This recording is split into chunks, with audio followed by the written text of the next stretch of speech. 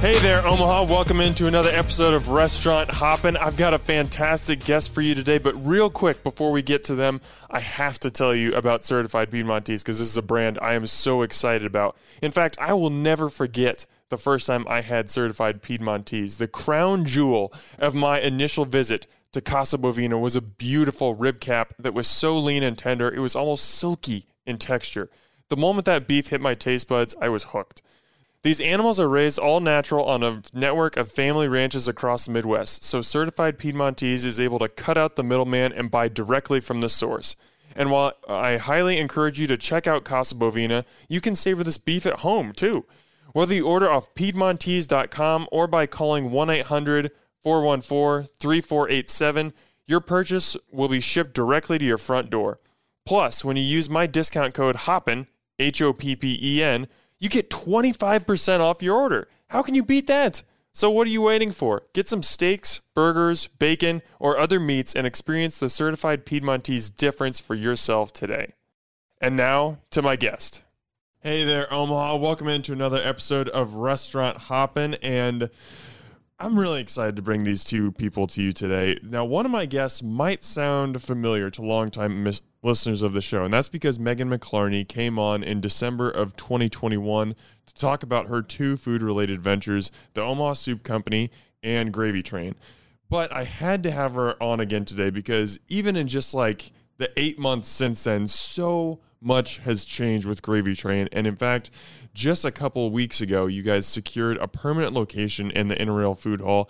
And this time we have Megan's husband and her business partner, Matt, to join us on the podcast to talk about biscuits and gravy. Excuse me. Guys, welcome to the show. Thanks, Dan. Thanks for having us. Now, before we get into Gravy Train itself, I think it's important that we establish just what level of food lovers we're talking about here. Like, I think that I love food, and then I hear the story of like how you guys got together, how you met and everything. Tacos were involved in your wedding vows, and you met over biscuits and gravy at Lisa's Radio Cafe as Megan was working there. Megan, we kind of got into that story a little bit last time you were on the podcast, but I would love to dive into that more fully. Can you guys tell me the story of how you met and got together? Oh my gosh. Well, like food actually did like bring us together. Like when we met, then Matt kind of figured out that like he'd actually already had like known me and had a crush on me because he'd been coming into the cafe for the biscuits and gravy. But a chef friend of ours actually like kind of got us together because you were there to see Colin at the restaurant. And then, a couple times that we had some kind of crossing of paths. But,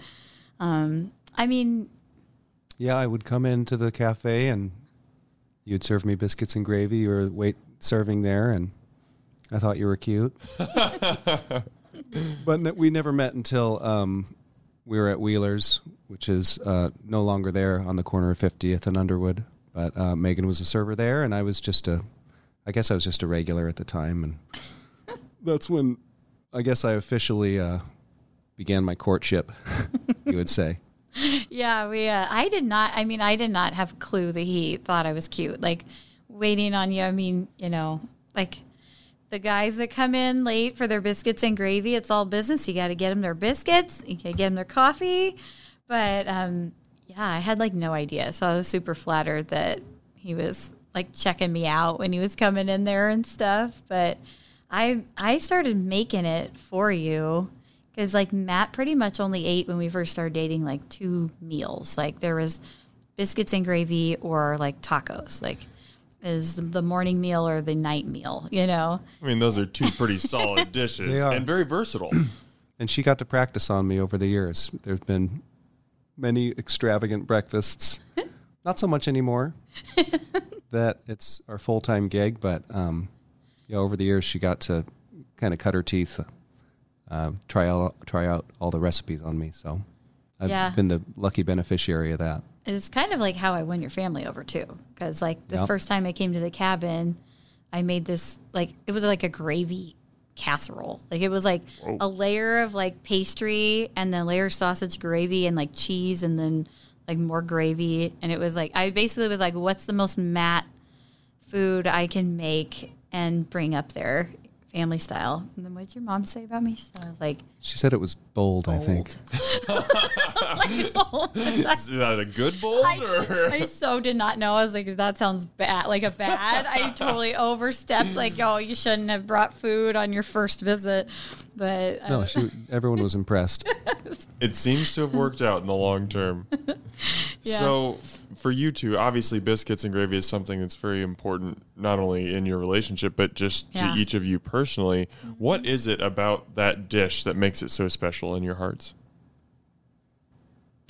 I mean, I don't know. Isn't every meal some kind of form of bread with doing something to it? I don't know. I remember when I first heard about it, and this is probably way far afield, but it was on MTV, and there was this young gal from the South, like walking around Manhattan hunting for biscuits and gravy. And this is probably late 80s, early 90s, and I don't think biscuits and gravy even existed in Manhattan. It's been proliferated more in recent decades, but yeah, it's not an East Coast thing. she was just going from person to person, kind of candidly, describing it, looking around New York for it. And I'd never had it. But the way she described it, you open up the flaky biscuit and pour hot steamy gravy over it. I'm like, that sounds amazing. So I began kind of my own hunt for it. And at the time, really, in Omaha, there's probably only 3 or 4 places to get it, but one of them was Lisa's. So I guess that's what led me there eventually. I had no idea that is how. That did happen. That's like a legit, like, foodie kind of story. I've got a few of them. I respect that story. That was a great story. I did not expect MTV to come up on the podcast It today. did. But I'd forgotten about it until just now, but yeah, that's true. Oh my God. so what do you remember about going into Lisa's? And like you were on the hunt for this food, for this special dish. And when you had it for the first time, was it everything that you imagined? Yeah, it's great there. It's always been good and consistent there. The server was cute. And, and they That would... never hurts. It doesn't hurt. It's about the presentation. And then they'd serve it till 2. And, I kept musicians hours at the time and probably wasn't out of bed till noon. So it worked out timing-wise, too. Yeah, because everyone would shut off breakfast at 10 or 10:30. Like, it was a whole thing. Because we used to try to, we were, like, food industry, like, people. And so our days off were always, like, Tuesday or something. And you'd try to go out and have a date, and go, let's go to breakfast. And, like, we wander in at 11:30, and they're like, no, you can't have the biscuits and gravy. But the Radial, it's breakfast all day, every day there. And, I mean, Gravy Train now, it's like we do breakfast all day, literally. We do dinner, like breakfast for dinner. We're making it happen. But Why more places don't do Brenner, I will never understand. they will, Dan, because we're going to make it happen. Yes. It's going to catch on, and everybody's going to do it, and it's just going to be more awesome. So biscuits and gravy, just on its face, it's such like a homey, comforting dish. But it's, generally thought as pretty simple. How fun has it been for you two to take something that you love and kind of experiment with it and put creative spins on it and, in air quotes, chef it up a little bit? yeah. Megan's very creative, and it's like a relentless pursuit for her. So even as the person, her partner, I'm mostly in charge of kind of the operations and procuring the ingredients and the equipment and maintaining and storing everything. Man, oh man, it's like drinking from the fire hose, because it's everything she wants to try. She goes for it, and I guess I'm just left there to pick up the pieces at times. But it's fun. But she is nonstop as far as wanting to try new things and bring new things to the farmers markets and now our restaurant. Matt made me stop. Was we really kind of launched everything during the pandemic. Like, that's when we kind of got on the map as far as going from a project to a job, where the farmers market, we had regulars and they were coming back, and I used to do we didn't have room on the table for all the jars. So he was like, I don't even have anywhere to put all these kinds of biscuits. Because we had them in these glass jars, and then the 8-foot table wouldn't hold all the biscuits, and you kind of had a fit one day, and you're like, this is out of hand. This has gotten crazy, and stop it. And then he made a new rule, and it was like, you get to make 3 kinds or something. Like I got to choose, but you were like, I need to be able to fit them on the table. And it was the best thing that happened to our business. Like it really helped. The line started moving faster. The guest was able to like choose more easily and focus on what, like, sometimes people would get overwhelmed by all the choices I would give. And I used to kind of critique restaurant menus that do that like kind of like the Cheesecake Factory approach, where it's like 20 pages of a dictionary's worth of a menu. Yeah, and you wonder, like, how are they keeping up quality on so many things, and what is really good here? I can't tell. But I never applied that to my own thing, because the Gravy Train for me was like a creative outlet, and like it's just like a source of joy that brought us a little money, So that was cool too. But Matt's like, this isn't the joy for me. This has to like be manageable. And it was the best thing ever, because you were like, these are the best biscuits, Megan. Just bring one other fun one every time and just stop it. and I sometimes still kind of go, like this morning I made like a double chocolate blueberry, and then I just kind of like couldn't stop, and I made this tart cherry cream cheese crostata biscuit that was just crazy good, but I had to. And an everything biscuit, and all I had to do this morning was make a gluten-free cheddar biscuit. That was my job. And then I ended up making those 3 extra, because I am extra. Try and stop her. You can't stop yourself. It was like a Monday morning like rush of like, ooh, and then it's like, what's 20 more minutes? I'll just like make one more. And it's sort of hard to stop, but he puts up with it. Well, yeah, but I think that I think that you found a healthy balance where if you go into Gravy Train, I feel like there's 3 or 4 consistent ones, both sweet and savory, that you can expect to find, like the jalapeno cheddar, the cheddar. Those are going to be there pretty consistently. But then you do a really good job on Instagram of teasing out, okay, hey, here's my special. Here are the different things that you might expect. So you can come in 3 times a week and probably get a different biscuit every single day if you want to. So it still provides that creative outlet, but you don't have a menu of 25 different types of biscuits and people are just like, oh my goodness. Yeah. Yeah, exactly. And you're right. And those staples, the people have chosen. Like, it's like, that is what people are. If we swapped it with something, there would be a lot of like sighs and sadness. So we can't make people sad. And the jalapeno biscuit was literally one of those extra things that I just made because a market neighbor that had helped us out the week before, he would always go and buy Le Cordier's jalapeno cheddar bread, which is fabulous. And I was like, oh, that's his flavor. And I wanted to thank Jeremy. And so he had done something nice for us the week before. And Jeremy, who ended up doing Omaha Soup Company with us. So I was like, that guy, he loves jalapeno cheddar. I'm going to make one of those biscuits for him. And I made like 10 of them. And I think he and I ate like all of them. And then they were just so good. Yeah, all the staples have been carefully market researched at the farmers markets over the years. Everybody wanted it. And I was like, whoa, we sold out of those? Like, I didn't think anyone would order that but Jeremy, So that had to stay on the menu. And now we like have like our new Philly biscuit is on the jalapeno cheddar. And it's like, oh, it's like made for that biscuit. But yeah, and the blueberry lemon curd biscuit. If I had all the time in the world, the blackberry cinnamon roll biscuit would be on the menu every day because people love it. Labor intensive. Oh, it's crazy good. That one was like, came to me in a dream. I woke up with that in my head like 2 months ago. I don't know. It was like I woke up and it was going to happen. And we just sold them out like every day, every time, immediately. They're so yummy. But yeah, and then I don't know. The everything biscuit now is like one of those. People love that. Oh, yeah. I'm all over that. I love it and everything. It's like flaky, buttery brisket. Yeah. Everything bagel. The best of both worlds just melded into one. It's absolutely perfect.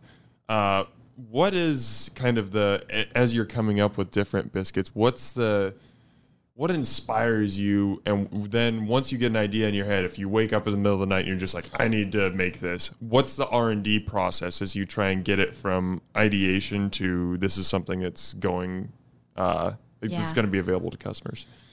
Yeah, well, the inspiration, I mean, it's usually somebody. Like, people are the inspiration. A lot of times it's like an ingredient that I'm really excited about. If I meet a new market vendor, I always try to do something for them because it's just really fun to like boost somebody. Like the apple guy, Trapple Orchards, is that what that's called? Am I saying that right? I think so. This man, I mean, I met this guy and he had all these big bags of like, dusty organic apples, and they were cute apples. They were like the kind that you pick, in your yard or whatever, and they were delicious. And he has a whole story. He was trying to raise money for environmental, things and doing cool stuff in his town. And I was like, we got to make an apple biscuit now, like right now. So we bought all his apples and just like did an apple month with him. And then It's All About Bees they were like, well, have you had our apple butter? And I was like, no. And then next thing we know, we're making like apple butter cinnamon rolls and was grating his apples into it and their stuff in there. And it's just like, how do you not? Like, you're just so jazzed about these people and the art that they do. And it's like right there for you. It's a candy store, you're at the farmer's market, like the best of everything. And Shadowbrook will bring me like, oh, we just made this new cheese. You got to try it. I'm like, oh, we got to put that in a biscuit. And that's the pepper jack biscuit last summer. As they started making pepper jack cheese, I was like, that's got to go in the biscuit. So it's that. And then the process is, you test it out, and sometimes things need to be adjusted, but you have to really think about, like, how does it fit with the gravy?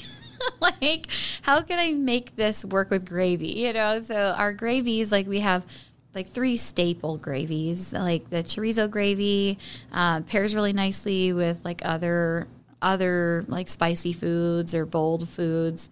The sausage gravy can work with actually a lot of fruity biscuits because like apples and sausage are great together. You can kind of, peaches and sausage are great together. So that's a stretch, but people do it unapologetically. We call it the Canadian move. Gravy on their sweet biscuit. It's not my thing, but people do it. Yeah. To each their own. Canadians love fruit and savory. It's like a whole thing up there.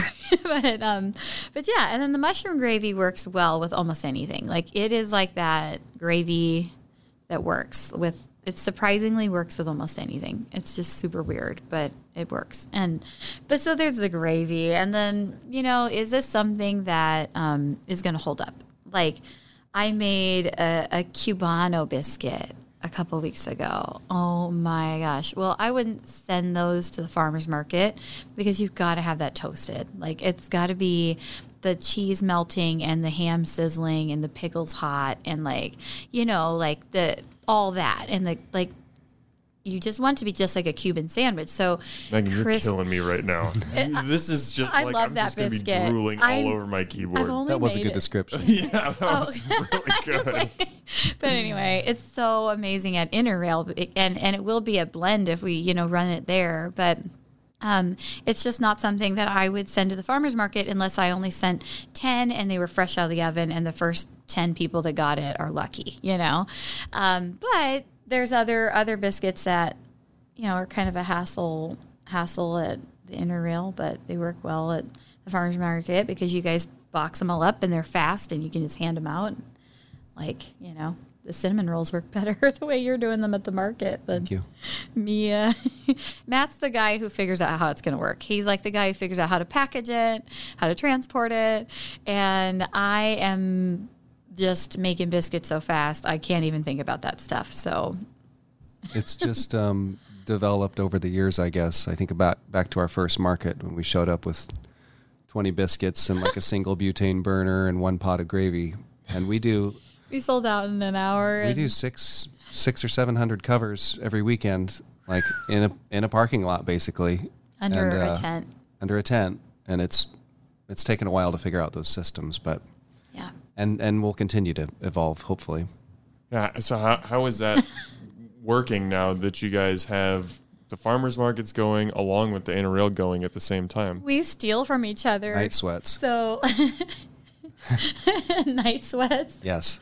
Yeah, Matt's more of a planner. He's like a very like organized planner, and he gets that from like his parents are like that. They're just like they're all really, and they've helped us so many times because they like think through things, far out and like to be prepared and come early and all that. And I'm just the like, I have instincts, and I've always been lucky to have instincts, so to figure things out on the fly, But like we all work together that way. So, but yeah, I will like if I'm running low on something at Inner Rail, I'll call down to the farmers market and be like, how many of these do you have? And then I'll come steal it. Like I stole all their to-go boxes yesterday. But yeah, it worked out. We had just enough, but and like likewise, like and like someone who's helping out down there can run up and help us if the rushes are at different times. So that's really fun and exciting because we're kind of like I'll literally be able to run over there on foot and get there faster than if I drove. And it's a whole different crowd we're feeding and a different menu, but like our resources are the same. And we basically have to like commissary kitchen all week long, cook and prep to be able to put it all together on site at the farmer's market. Because Matt like literally makes the gravy there. He like boils up the gravy, gets there 2 hours early and just cooks the gravy on site.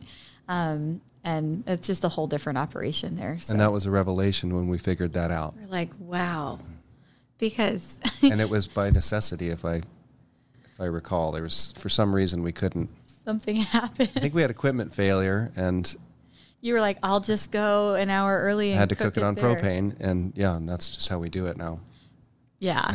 Because we were like cooking all this gravy, and then you have to blast chill it down. So we have these giant commercial icicles that you use to like cool it fast for food safety.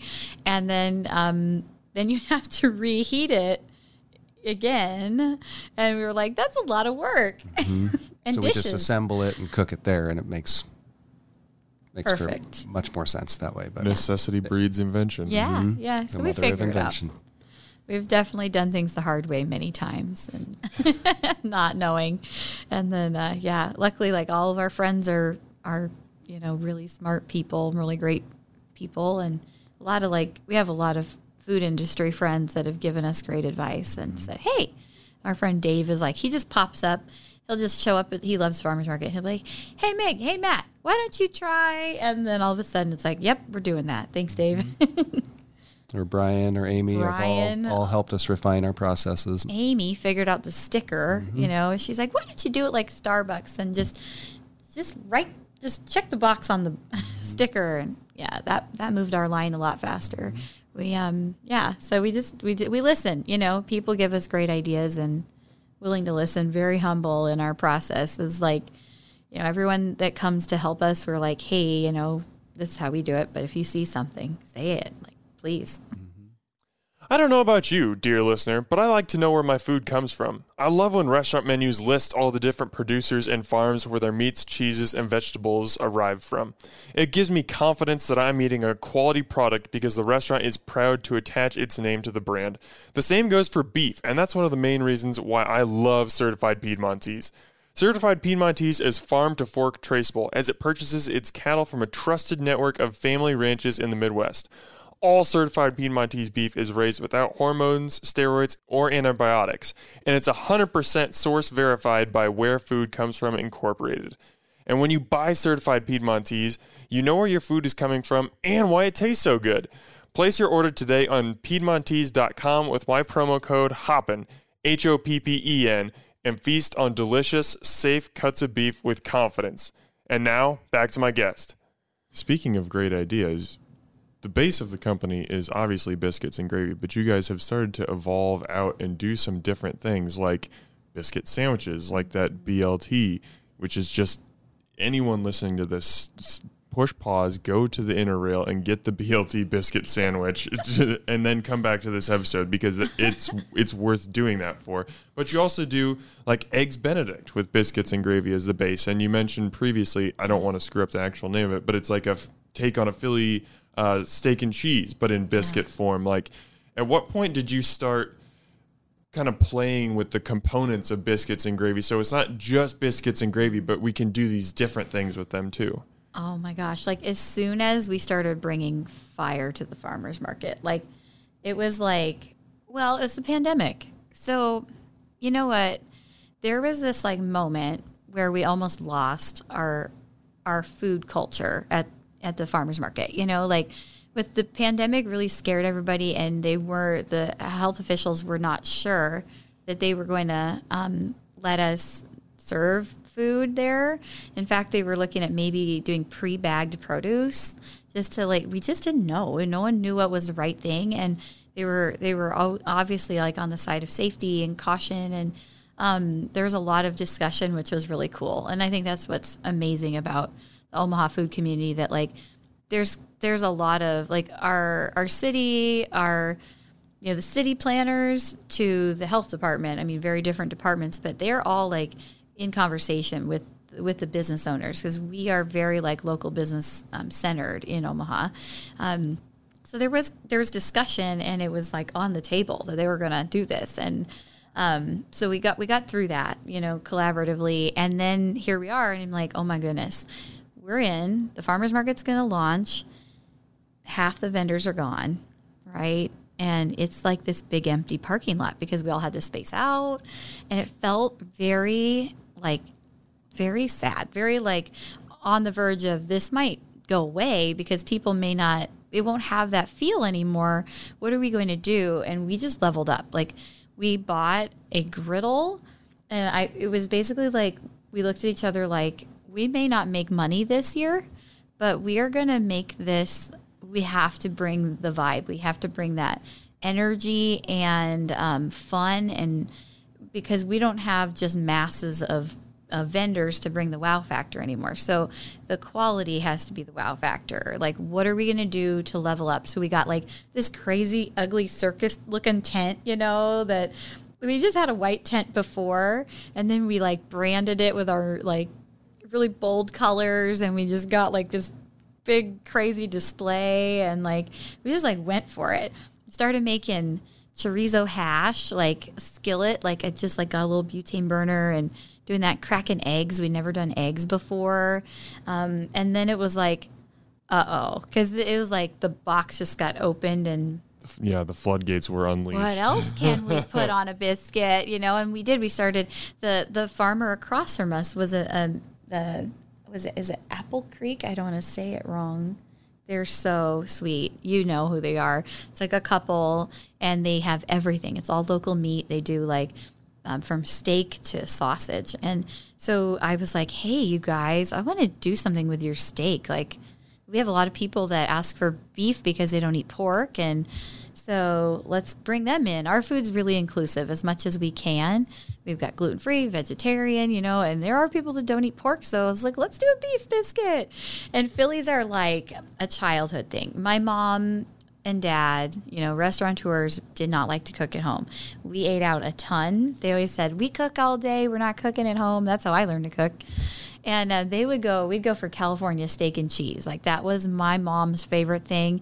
And we'd go get a steak and cheese anytime. Like, if it could be 3 times a week, I had to eat those. I loved them. But, and so, you know, it was always like kind of I guess it goes back to the food that we're emotional about and how we can connect it to the market and what's there, and connect it to, you know, like just good biscuits and gravy. So mushroom gravy, biscuit, Philly. I mean, it's kismet. Yeah. It writes itself. We just like woke up with that in our heads one day, you know? But yeah. So many ideas come when you're sleeping. I know. It's weird. That's how Paul McCartney wrote Yesterday, by the way.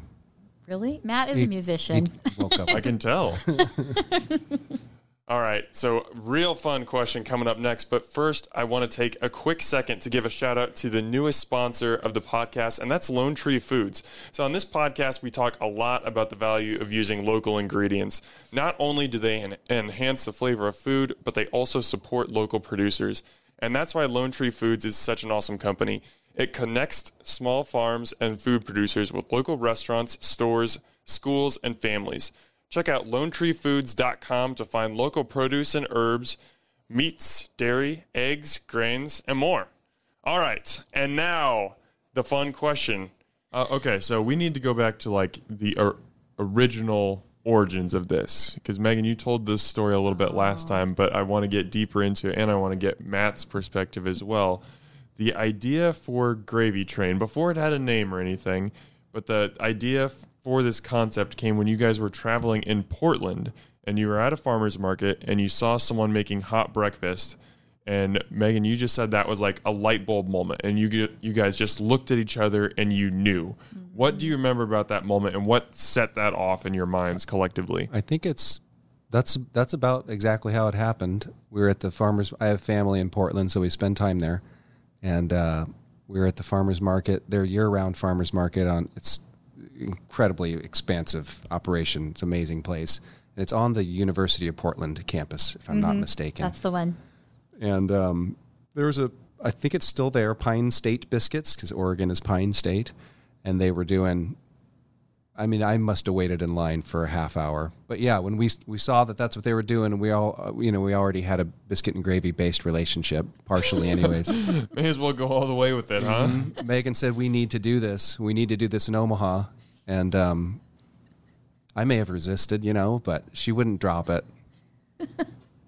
I wouldn't know if someone was resisting me. Like, I am very, like, when this kind of idea hits you, you don't see anything in your way, because, like, you can see it already in your head. Like, it's real. It was real the moment we thought of it, and we thought of it at the same time. I think you said something like, are we going to do this? Because I like, yelled, like, this needs to happen in Omaha. And then like, we just like locked eyes, and it was like, oh my, it was like, whoosh, our whole world just like changed in a second. Cause it was an idea that like we had at the exact same, well, I was shopping. I mean, I don't really get to shop because Matt wears out a lot faster than me when shopping. So I was at one of the best farmers markets I've ever been to, and I was shopping for at least an hour. I had everything they would sell me in my arms, and I didn't get a phone call, a text, nobody saying, is it time to go? And I was worried. Like, I was like, where did Matt go? Did his phone die? Oh no, did I lose him? And then I called you, and I said, where are you? I'm done shopping. This is weird. He hasn't like asked me to leave yet. He goes, I am sitting here eating a biscuit and gravy. And I go, what? Where are you? And I'm like looking around the market on the cell phone trying to find him. And he's sitting on a bench in the middle of the farmer's market with this smile on his face. And I walk over there, and I'm like, coming over. And you're eating this thing, and it looked fine. I mean, it looked, all biscuits and gravies look fine. Most of them are terrible. Like it's this bizarre thing that we order it wherever we go, and it's usually bad, but we try it anyway. And it's just one of those things that you do, because every now and then you find one that's amazing. When you find the good one, yeah, and that makes all the bad ones worth it. Oh, that's good, And he's eating it, and he goes, it's pretty good. And I was like, it is? Like, okay, give me a bite. And he was like, yeah, that's pretty good. And I look, and he goes, look over there. And I look, and it's in the corner of the farmer's market, and they had a line wrapped around the place. And it was just like, I mean, we were cracking up because at the time, to my knowledge, there was no hot breakfast at the farmer's market in Omaha. And there may have been, and I just wasn't there on the right day. I think my friend Glenn Wheeler, he used to do like tasting demonstrations. He'd come over from Spencer's. He's a chef there. And he'd like make food at the market, but it was more of a taste this, watch the demonstration kind of thing. I just don't remember. I don't know. Maybe we just didn't go there on the right days. But to our knowledge, nobody was doing it. And it was like I mean, I love pastries, but I'm more of the eat the croissant with the coffee at 3:00 kind of girl. I want like a hot, savory breakfast every day. I was raised that way. And but yeah, we were just like, oh my, we got to do this, and we are doing this. And like immediately, like got back to Omaha and emailed the Omaha Farmers Market, like, hi, we'd like to do this, and no response. Yeah, they ignored us that first year for sure. Not even like a, ma'am, you missed the deadline. Like the next year we just came back, and I just talked about it the whole year. Like, this is going to be a thing. This is going to be a thing. And then it was. So what was that year like? Because, I mean, I can see it in your face. You can hear it in your voice. You guys were, especially you, Megan, very, very passionate about this idea. Like, this fire is burning hot. yeah. And you wanted to just do it. But you had to sit on it because Yeah. you couldn't get into the farmer's market at that point. I'm sure that was really difficult for you. When you look back, do you think that was actually helpful and that allowed you to maybe like think the process through a little bit more, try and get your processes down as opposed to just jumping into it immediately?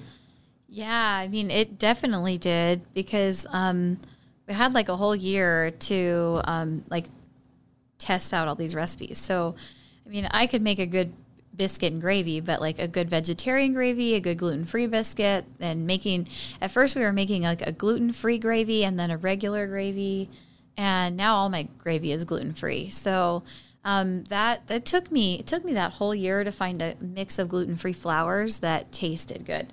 Remember I used to spit the gravy out? Yes. Oh my gosh, Matt like couldn't handle it. I'd be like test batching these gluten-free things and he'd like see me all of a sudden just like run to the trash can. Because like, you know, you have all these taster spoons and you're like, oh, that is awful. There's a lot of bad gravy before there was good gravy. I can make sauce, you know, but like gluten-free flour is a whole different animal. And some of it tastes like metal. So that was terrible. And we figured it out, and it was a standard from day one. There was always a vegetarian option, always a gluten-free option. And I had a year to figure it out. So She figured it out. I did the dishes. She's giving me too much credit. Yeah, he did a lot of dishes.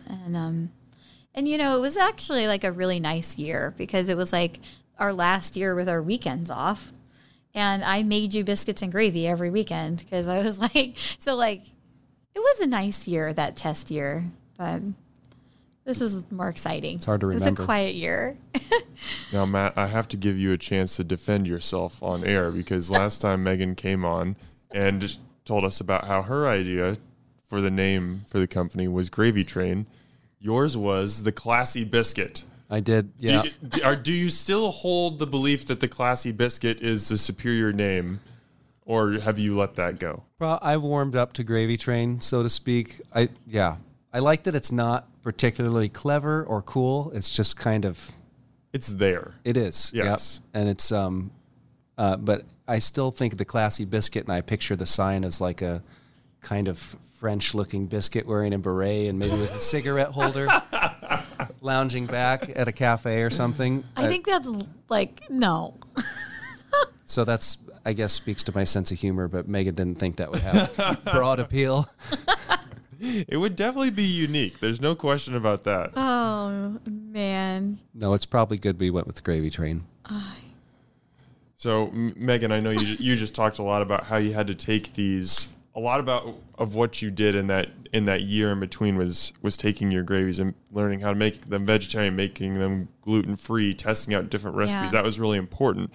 But I think that there is also just your base product. Like, obviously, you've made biscuits and gravy your whole life. You're very used to making it at Lisa's. But I'm sure that there was something that you wanted to do when you're starting a biscuits and gravy company that, like, you want to put a twist on that to make it your own. How did you kind of differentiate so it's not just like, hey, here's Lisa's Radio Cafe biscuits and gravy, but in a different location? No, this is actually Gravy Train. This is something separate. Yeah, so like, it kind of started with me trying to help. Like, you know, we thought this was going to be a great way to like leverage the stuff that was going on at Lisa's and help my sister, like, you know, kind of like level up and expand. My mom had always like wanted to do that. My mom passed like right when this Gravy Train thing happened, and she thought I was nuts. But you know, it was like we could turn this into a food truck concept. And at the cafe, you cannot change the recipes. It's been there like 102 years. People might riot. It's the oldest restaurant in Omaha. They would freak out. I mean, there are certain things there that you might say, oh, this could be a little more gourmet, but no, like you best not change that. Every day that I've worked at that cafe, somebody will walk in with like a look on their face and say, I haven't been here in 30 years.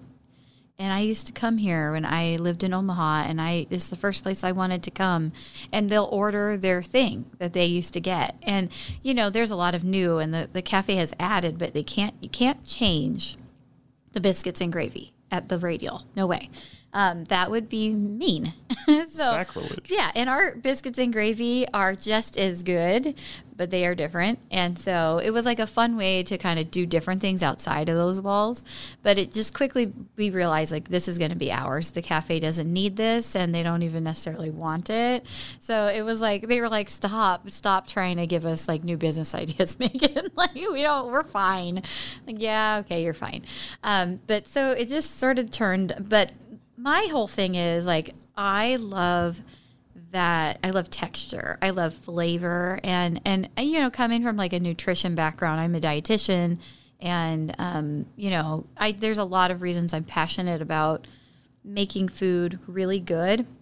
But one of the benefits is, like, it's more satisfying. You don't need a huge heap of food if it's amazing. If you get, like, the textures that, like, make you slow down and make you enjoy, you know.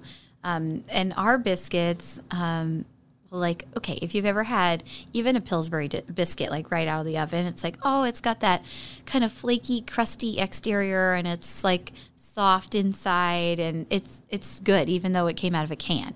But I wanted that experience of, like, the crusty outside and then, like, the soft inside. And at a farmer's market where our equipment would be just literally like a hot pot of gravy, I basically incorporated a lot of butter.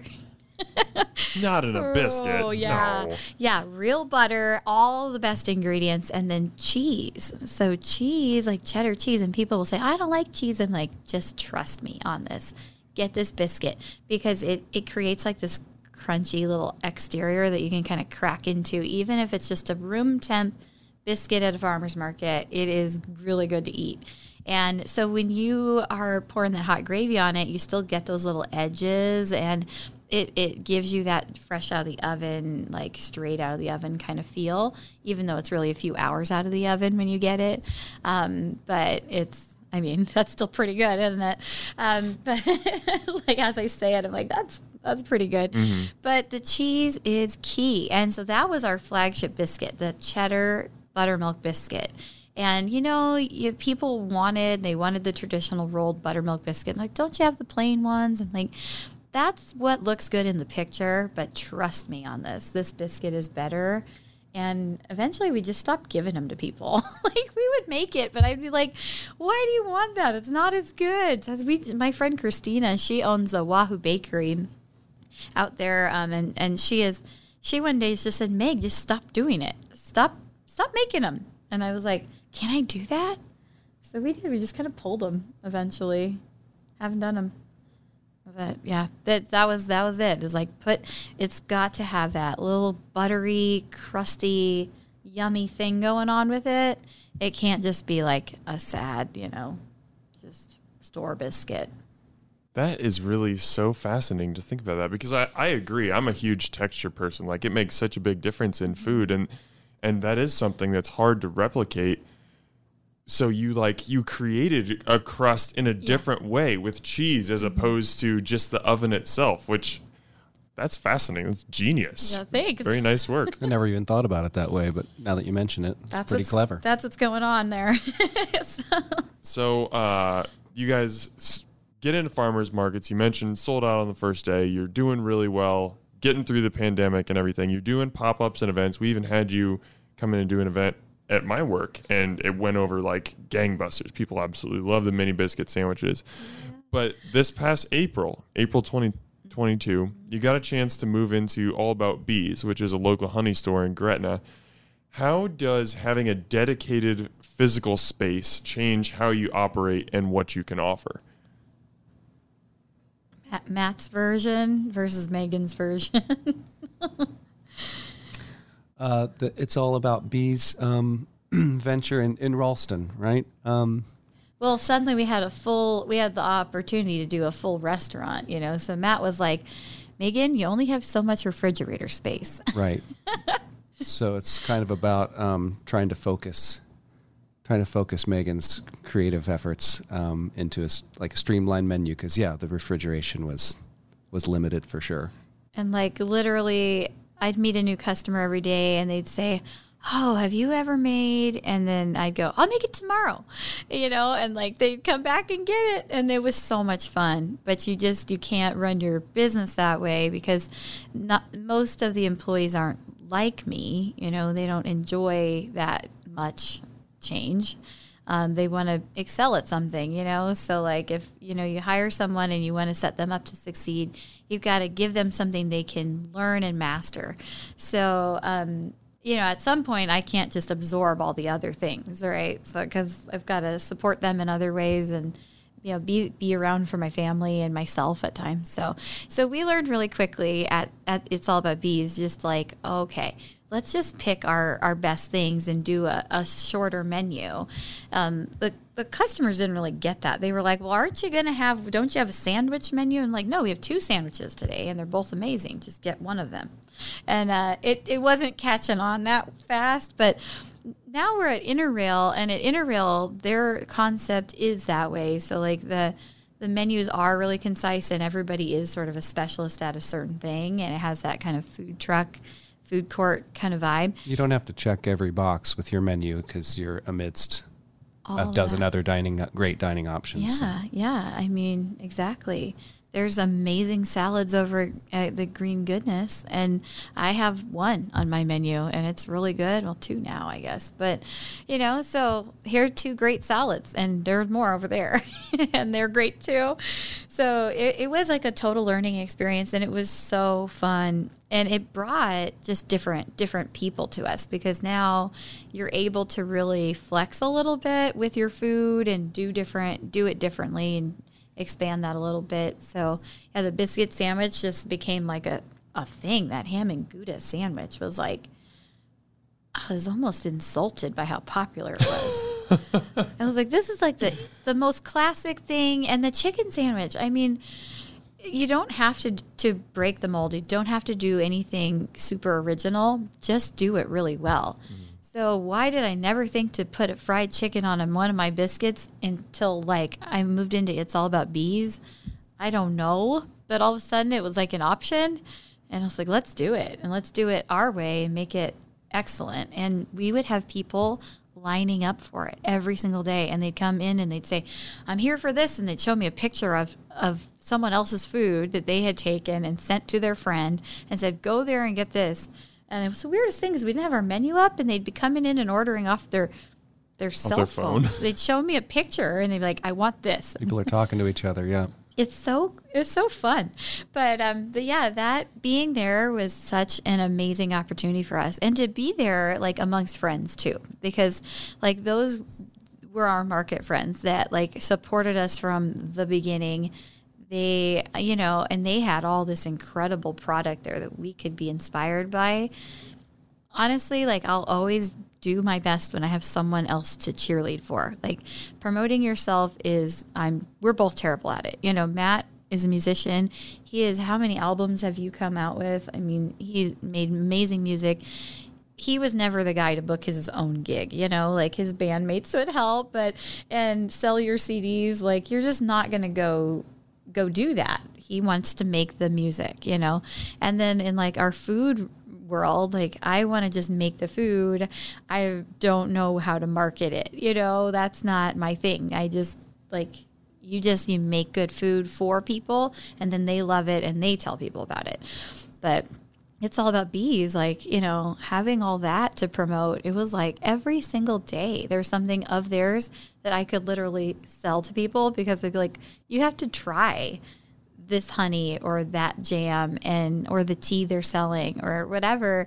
So it was just a very natural, and it was good because it got me from like being in that self-doubt place where you could be when you're starting something new. It's not, you're not going to be successful immediately. You're not going to have busy days every day, and that can really, like, I think get in to your psyche and mess up your creative flow and your leadership skills and organizational skills when you're in self-doubt. So like, it is amazing to have all that all that love there and all that amazing product there. And now it's like more of that at Interrail and at Blend, because there's just like brilliance everywhere around us. And it's given me a lot of like second wind, because this has been a lot of work, hasn't it? Yes.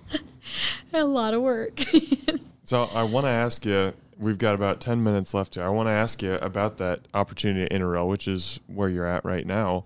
And it's a very exciting opportunity because that's a very established place with a lot of restaurants that people recognize. And, Yes. and there was a bay that came available in there. Yeah. And on July 8th, you guys announced that you'd be popping up like it was not a solidified thing. It wasn't like we're just taking this thing over, but we're going to do a week of pop-ups. And then about a week later on July 17th, it was, hey, we're going to do another week of pop-ups. And it was like, seems like something must be going well here. And then August 3rd, the big announcement comes that you guys are permanently taking over that bay. And it was met with just all kinds of excitement. What were those couple weeks like of doing the pop-ups and trying to figure out how you fit in with the Interrail vibe? Just trying to, I think they were trying us out and we were trying them out, and just trying to carefully determine if it would be a good fit. It's definitely not something you want to jump into if it's not a good fit. But I think it did turn out to be, we've got good relationships with the management there and the ownership and the other vendors. And so far it's a love boat. Yeah. It was funny. I mean, it was basically, I guess I knew from the moment I met the people at Interrail that I wanted to do something with them at some point. And I think they would say the same about me. Actually, I met this guy, Sam Noddle, and he was so kind of like a male version of myself. Like, I don't know how else to put it. Just this guy with all these ideas and all this joy. And he's just like, he goes off of gut feeling a lot. And he's obviously got a ton of experience and knowledge under it that gives him the confidence to trust his gut feeling. And I'm like that with food. I'm not like that in every area of my life. But the guy, I mean, I don't know. Matt told me to call him. He's like, call him. He seems to have a lot of spaces in the neighborhood, and we really wanted to be in Midtown. That's my neighborhood. And so I called him. I said, hey, you're in real estate. Like, what do you have anything around? And he's like, come meet me. And it was like, this meeting was just so much fun. We were just sharing big picture ideas. And I don't think he even knew what Gravy Train was. Like, I don't think he even knew what we sold or anything. And so we were like, let's meet again. It was our second meeting, and it just so happened to be like the day after that space vacated. And we were in talks about planning a pop-up anyway, and it was going to be outdoors at Interrail, and there's this amazing, like, cool event space they're working on.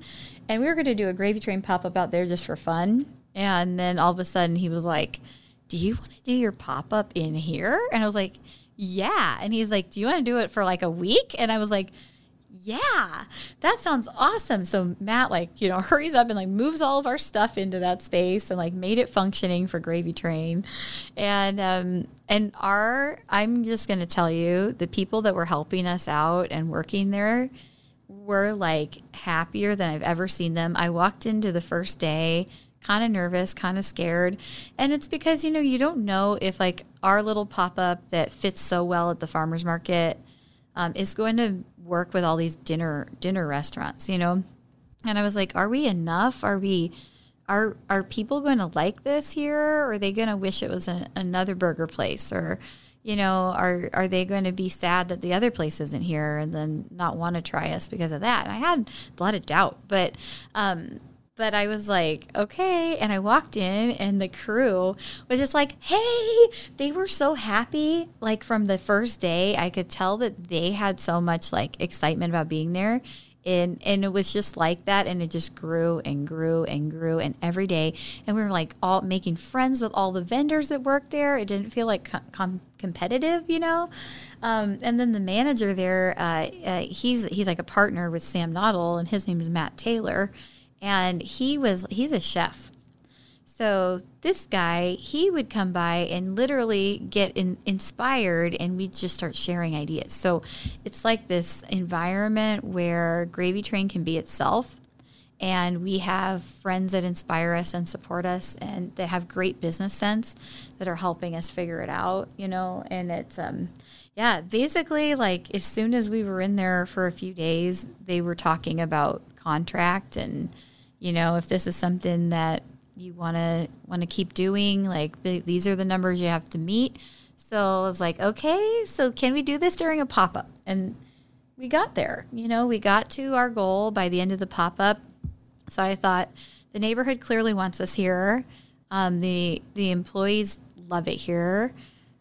I can make all kinds of good food here. So, you know, and it's like in our neighborhood, it's just too good. You couldn't ask for a more perfect, vibrant environment too. I mean, you've been there on a busy night. It's just the energy there is unlike any other location in the city. Yeah. There's dogs. Everybody brings their dogs and kids, and like, it's just so much fun. I saw a wedding proposal happen on Saturday night. I sat across the bar from Amber Ruffin. I was really excited about that. Ruffin It's like was the there. Glitterati is here. We love it. It's so much fun. I love seeing this in my neighborhood, and to be a part of that growth, and to like be, and I told them, I said, you know, if Gravy Train moves in here, there's going to be this whole feeling that comes with it. Like, we bring a feeling with us that everything we do is love and joy, and it's like, it's just sharing, you know, whatever it is, whether you're sharing like a food tradition from your childhood, or you're sharing a meal with somebody. But it's, and it's happened like immediately, almost after this right now. Today is like what, our first full week of like on contract there. So our first official week is done. And then a few days. Yeah. Well, I think what's really exciting, and I say this from a selfish perspective, is it's opened you up to a whole new crowd. Because, I mean, yes, there's definitely something very special about that farmer's market vibe, and you're never going to lose that at the farmer's markets. Yeah. But for someone like me, like, I work on Sundays, so I can't, Sunday morning, I can't go to the farmer's market. I couldn't get your product. And so I was not able to try Gravy Train for so long. Now that it's at the NRL, I can go for lunch twice in a week. I can go for dinner and get a BLT, or I can go and, you know, get Momo's or something and then get a sweet biscuit for dessert. Like, it opens you up to this whole new subset of people who might not be at the farmer's market, but they'll go to the NRL and they'll try stuff. Yeah. Or I want to shout out Blend too, the virtual food hall that you guys are going to be operating out of as well. Like, you can add some biscuits and gravy or biscuit sandwiches to your Blend order as well. Get it delivered. Exactly. Yeah. I just think that there's so much growth and there's so much potential. And that's what's just insane in that we really just recorded that other podcast just a couple months ago, and the business model has just changed so much. It's so exciting to see you guys grow and evolve. And I'm so happy for you. Congratulations. Thank you, Dan. Thank you, Dan. Yeah. Yeah. Thank you so much for joining us on the show today. This is a true pleasure. Maybe I'll have you on in a couple more months when you're taking over. I don't even know what space you're taking over next. You're moving into Ralston Arena and just taking that thing over. Or Baxter Arena, sorry. Yeah, my world domination strategy is basically, unfolding perfectly. It's just coming to you in biscuit dreams every night. Yeah. It's really just getting, more biscuits out there. So, I think it's happened. You guys are making it happen. Definitely found a home. It is awesome. I love to see it. Omaha, as always, thanks for eating with us. A Huda Media Production.